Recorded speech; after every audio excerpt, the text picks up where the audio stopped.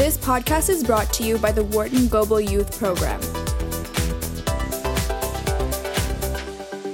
Hello, and welcome to Future of the Business World, the podcast about innovative thinkers who probably still live with mom and dad and aren't quite old enough to vote. That's right, our guests are high school students who are training to be amazing change makers and global leaders, and they're a lot of fun to talk to. I'm Diana Drake, Managing Editor of the Wharton Global Youth Program at the Wharton School, University of Pennsylvania. Today's episode is number 29, which means if you are just tuning in for the first time, you have lots of great innovation-inspired interviews to catch up on. Find Future of the Business World on Spotify, Apple Podcasts, or on the Wharton Global Youth website, along with a written transcript at globalyouth.wharton.upenn.edu. I'm excited to welcome Lily Stambouli, a high school junior from Los Angeles, California, to the show. Lily likes to help aspiring entrepreneurs learn and do great things, clearly a fine fit for Future of the Business World.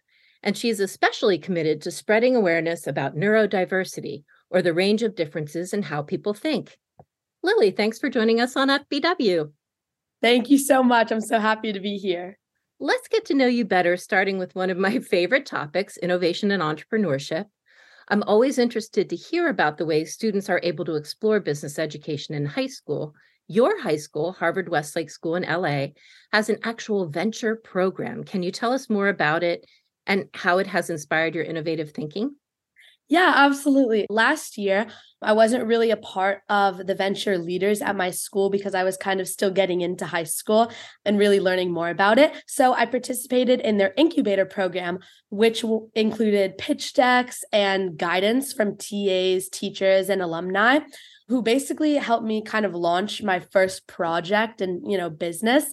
And it was really inspiring to be able to work with so many people who had the experience. And then so currently I'm on the venture leader team, and it's so great to be able to work with other people who have that same entrepreneurial spirit and really do want to be entrepreneurs. So with venture, we host workshops and events, like using our, extensive alumni network just to kind of spread that spirit all across the campus and really help people if they have passion projects or have ideas on things they want to found, to really just inspire and help them be able to create something. Are a lot of students interested in entrepreneurship and being part of the venture lab? Yeah, there's a good portion of the campus who have their own businesses and have their own ideas that they want to solve. So it's just really inspiring to be in that community with like-minded people. Yeah, it sounds like a really innovative high school. That sounds great. So while we're chatting about school life, I hear you're a fierce field hockey goalie. Can you share a moment from competition that stays with you? Oh, absolutely. So I used to not be a goalie. I used to play field hockey and I was just a forward, but I was really bad. And it was, kind of demotivating to see my peers, do so much better than me as a forward. And one day I was in 10th grade. I'd been playing for 4 years. I get a call from my friend and she's like, listen, we need you to be goalie for this game. And I was like, okay, sure. And so I got to the game. It was versus like the hardest school in the league. The first time, there's so much gear. You've got a helmet, you've got arm pads, leg pads, a jock strap, everything. And so I put on the gear for the first time and I was just trying to work everything out and, really get in that position. We did end up losing 7-0, but overall, I would say it was a good learning experience to me. And it just I ended up keeping with it because I had fun and it was something that I was passionate about. And so now I'm definitely better and we haven't lost 7-0 since. So yeah. It sounds like a lot of fun. Okay, back to entrepreneurship. You've been working on a social media startup called AutoStory, which is still a work in progress. Can you tell us about your app and, more importantly, how it addresses a very personal interest of yours, learning disabilities? Yeah, absolutely. So when I was in 9th grade, we had just gotten back from kind of the COVID year where everyone was all apart. And we were doing a unit in English class where we would listen to these 10-minute snippets of people's stories. It was kind of like TEDx, TED Talk, but instead it was actually, it was kind of like TEDx or TED Talk, in the way that people just kind of shared stories about their lives and the morals that came from it. And I was thinking to myself, and I was like, this is such a cool thing. I wish I could do this. I mean, I'm not a professional. I'm not going on TED Talk, but still, I have a lot of stories that I would want to share with people. And so I kind of just sat on that idea of being able to share my stories with people, but through an app or something that could involve my friends and I just having fun. And then so I kind of, let the idea simmer. And then that's when I joined my school's incubator. And I realized that if I wanted to do this, I needed to find a problem there and try and solve it with this idea. And so a lot of people in my immediate family have things like autism or ADHD. So I've always grown up being very conscious of how like those types of learning disabilities affect people. And I noticed that it can sometimes be very difficult, especially even for me, to be able to focus on one thing at all times, because a lot of people sometimes need that constant stimulation of entertainment. And so I realized there was nothing kind of out there that addressed a need of constant stimulation while still being able to multitask and do other things. Sure, you have TikTok, YouTube, Netflix, but then again, you still need to be watching something like while hearing it. And then you have podcasts, but those kind of can go on for 20 minutes or 30 minutes. And it's not that kind of short form audio content that I was looking for. So from that kind of discovery, I was able to create AutoStory, which is a short form audio content app in which you can tell stories about, your life, your experiences, just even funny stories. And so I went through a lot of prototyping on Spotify, where I was able to get my friends to send me a ton of like 2-minute audio clips, just sharing random stories from their lives. And it ended up really taking off like within my friends and community. And a lot of people really liked it. So that was really inspiring to see such a personal idea and passion of mine come to life. And how does your family actually enrich your entrepreneurial thinking around this? Yeah, so my dad has always really had an entrepreneurial spirit. He started his own company immigrating from the Middle East. And also my mom has always really made sure to inspire me and push me to the best that I could possibly be. And so I think their support and the environment I kind of grew up in gave me the opportunity to have the mindset of wanting to start something and wanting to create something that could help people. And then just that little extra push of being surrounded in an environment of people with learning disabilities gave me that exposure very early on. So your father and your brother are neurodiverse, correct? So have they helped you with your prototype and helped you to develop AutoStory? Yeah, I definitely throughout the whole process, I would ask them and be like, is this something that you could really see yourself using? And throughout the process, they would tell me a ton of like kinks that they kind of saw and was like, I don't know if this part would, be really helpful to me. And then here's something that would help. And so I would kind of take their advice in and be able to apply that to whatever I was doing. It's interesting because not all that long ago, autism was a condition that few people had heard about, unless maybe they watched the movie Rain Man. But diagnostic criteria have changed, and now more people are under that umbrella of autism. It's a great time to build awareness about neurodiversity. And that leads me to another project that I heard you talk about, which is LearnD. This is something that you did at Babson College last summer. Can you talk about that experience and what your key takeaways were? Yeah, absolutely. So I was in a group with 5 people, and starting off, we had the task of creating something that would help solve one of the UN global goals. And obviously, I was very passionate about, helping students with learning, specifically those who had learning disabilities that made them at a disadvantage. And as I was talking with my group, with people from China and Texas and all around the world, half of my group didn't even really know what learning disabilities were. So since I live in LA, everyone is very, aware of things like this, but it really hit me to, understand that people my age didn't really know a lot about that. And so that's when I realized I wanted to create LearnD with my group. It ended up being a website where students with learning disabilities could chat and connect with each other and share their methods or their favorite, fidget toys that they like using, and really just connect a wide range of like disadvantaged students.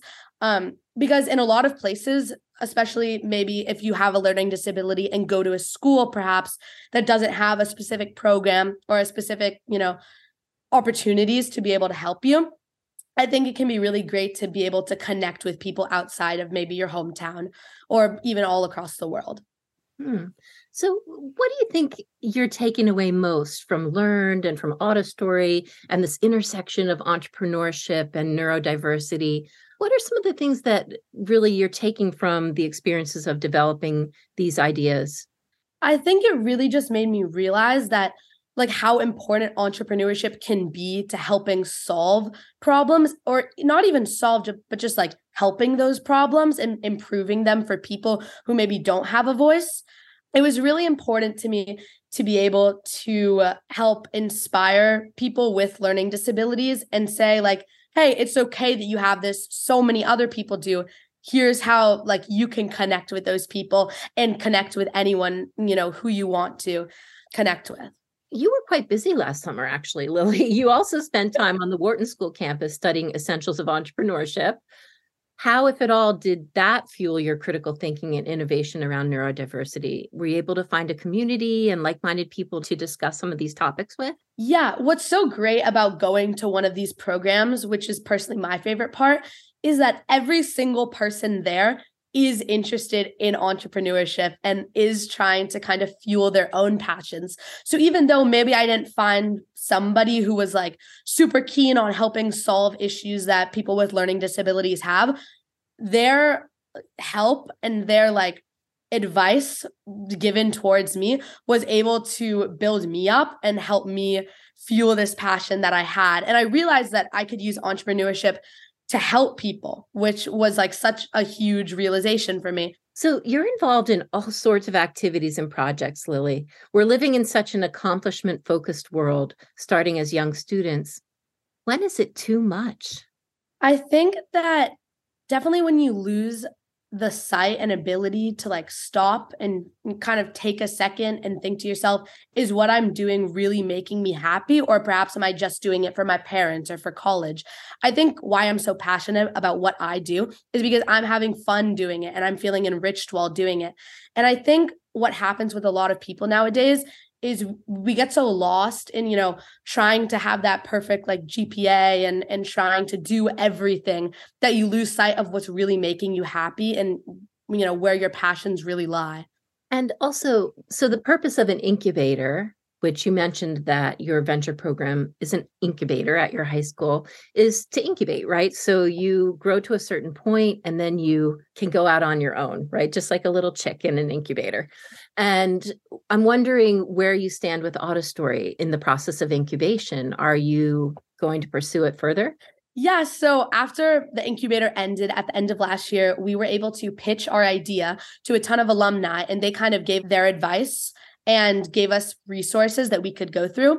And so I really took that to heart and I decided I really wanted to continue AutoStory. So as of right now, I personally can't code. So all that I'm sort of looking for is someone who can code the idea because, it's been prototyped, mapped out. I have a UI, a design and everything.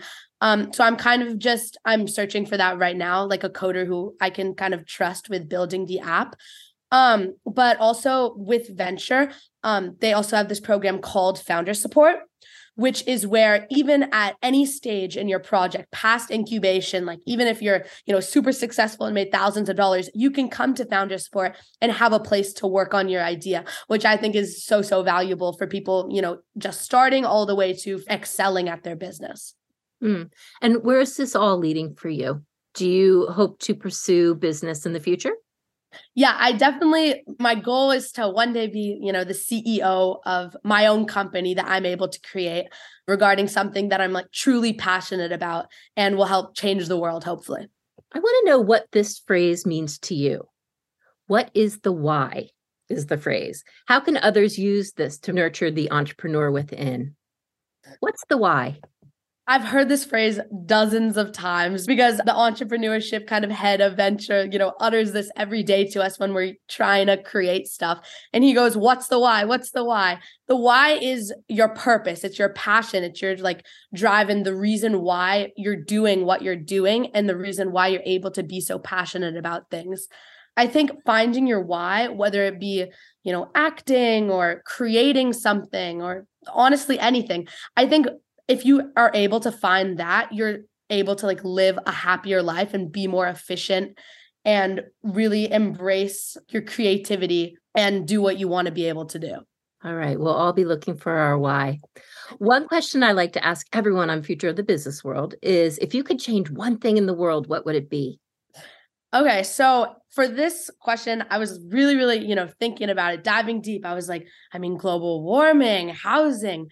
And I thought of something and I was like, I feel like there's one, like everything has a positive and negative. I feel like, for example, like if you give everyone $1 million, that's just going to raise inflation, cause more problems.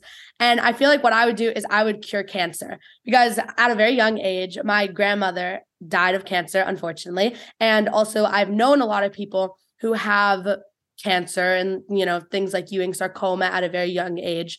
And it's always been a very prominent aspect of my life. And I feel like there's absolutely no negative to finding a cure for cancer. So I feel like that's what I would definitely want to do. All right. Let's wrap up with our lightning round. Answer these questions as quickly as you can. What was the last story you edited for J Girl magazine? I edited a story about a teenager going to Israel for the summer and their experience about that. Define leadership in 5 words or less. Taking charge to help others. The next thing that you're excited to learn that you don't already know. I'm excited to learn more about economics and statistics next year. Something about you that would surprise us. I absolutely have an addiction and obsession with Crocs. The shoes, the Jibbitz, everything. I've got 3 pairs, all totally full. They're my favorite thing. I have to ask, what colors? Okay, I've got one rainbow one. That was like my OG one, 7th grade. And then I have one black one with little palm trees on it. And then a fuzzy one with a ton of little South Park character Jibbitz in it. Okay, you're starting an innovation-themed talk show. Who is your first guest and why? My favorite company ever, their founders. The company is Make-A-Wish. Lily, thank you so much for joining us on Future of the Business World. Thank you so much for having me. Discover more opportunities for high school students and educators at globalyouth.wharton.upenn.edu.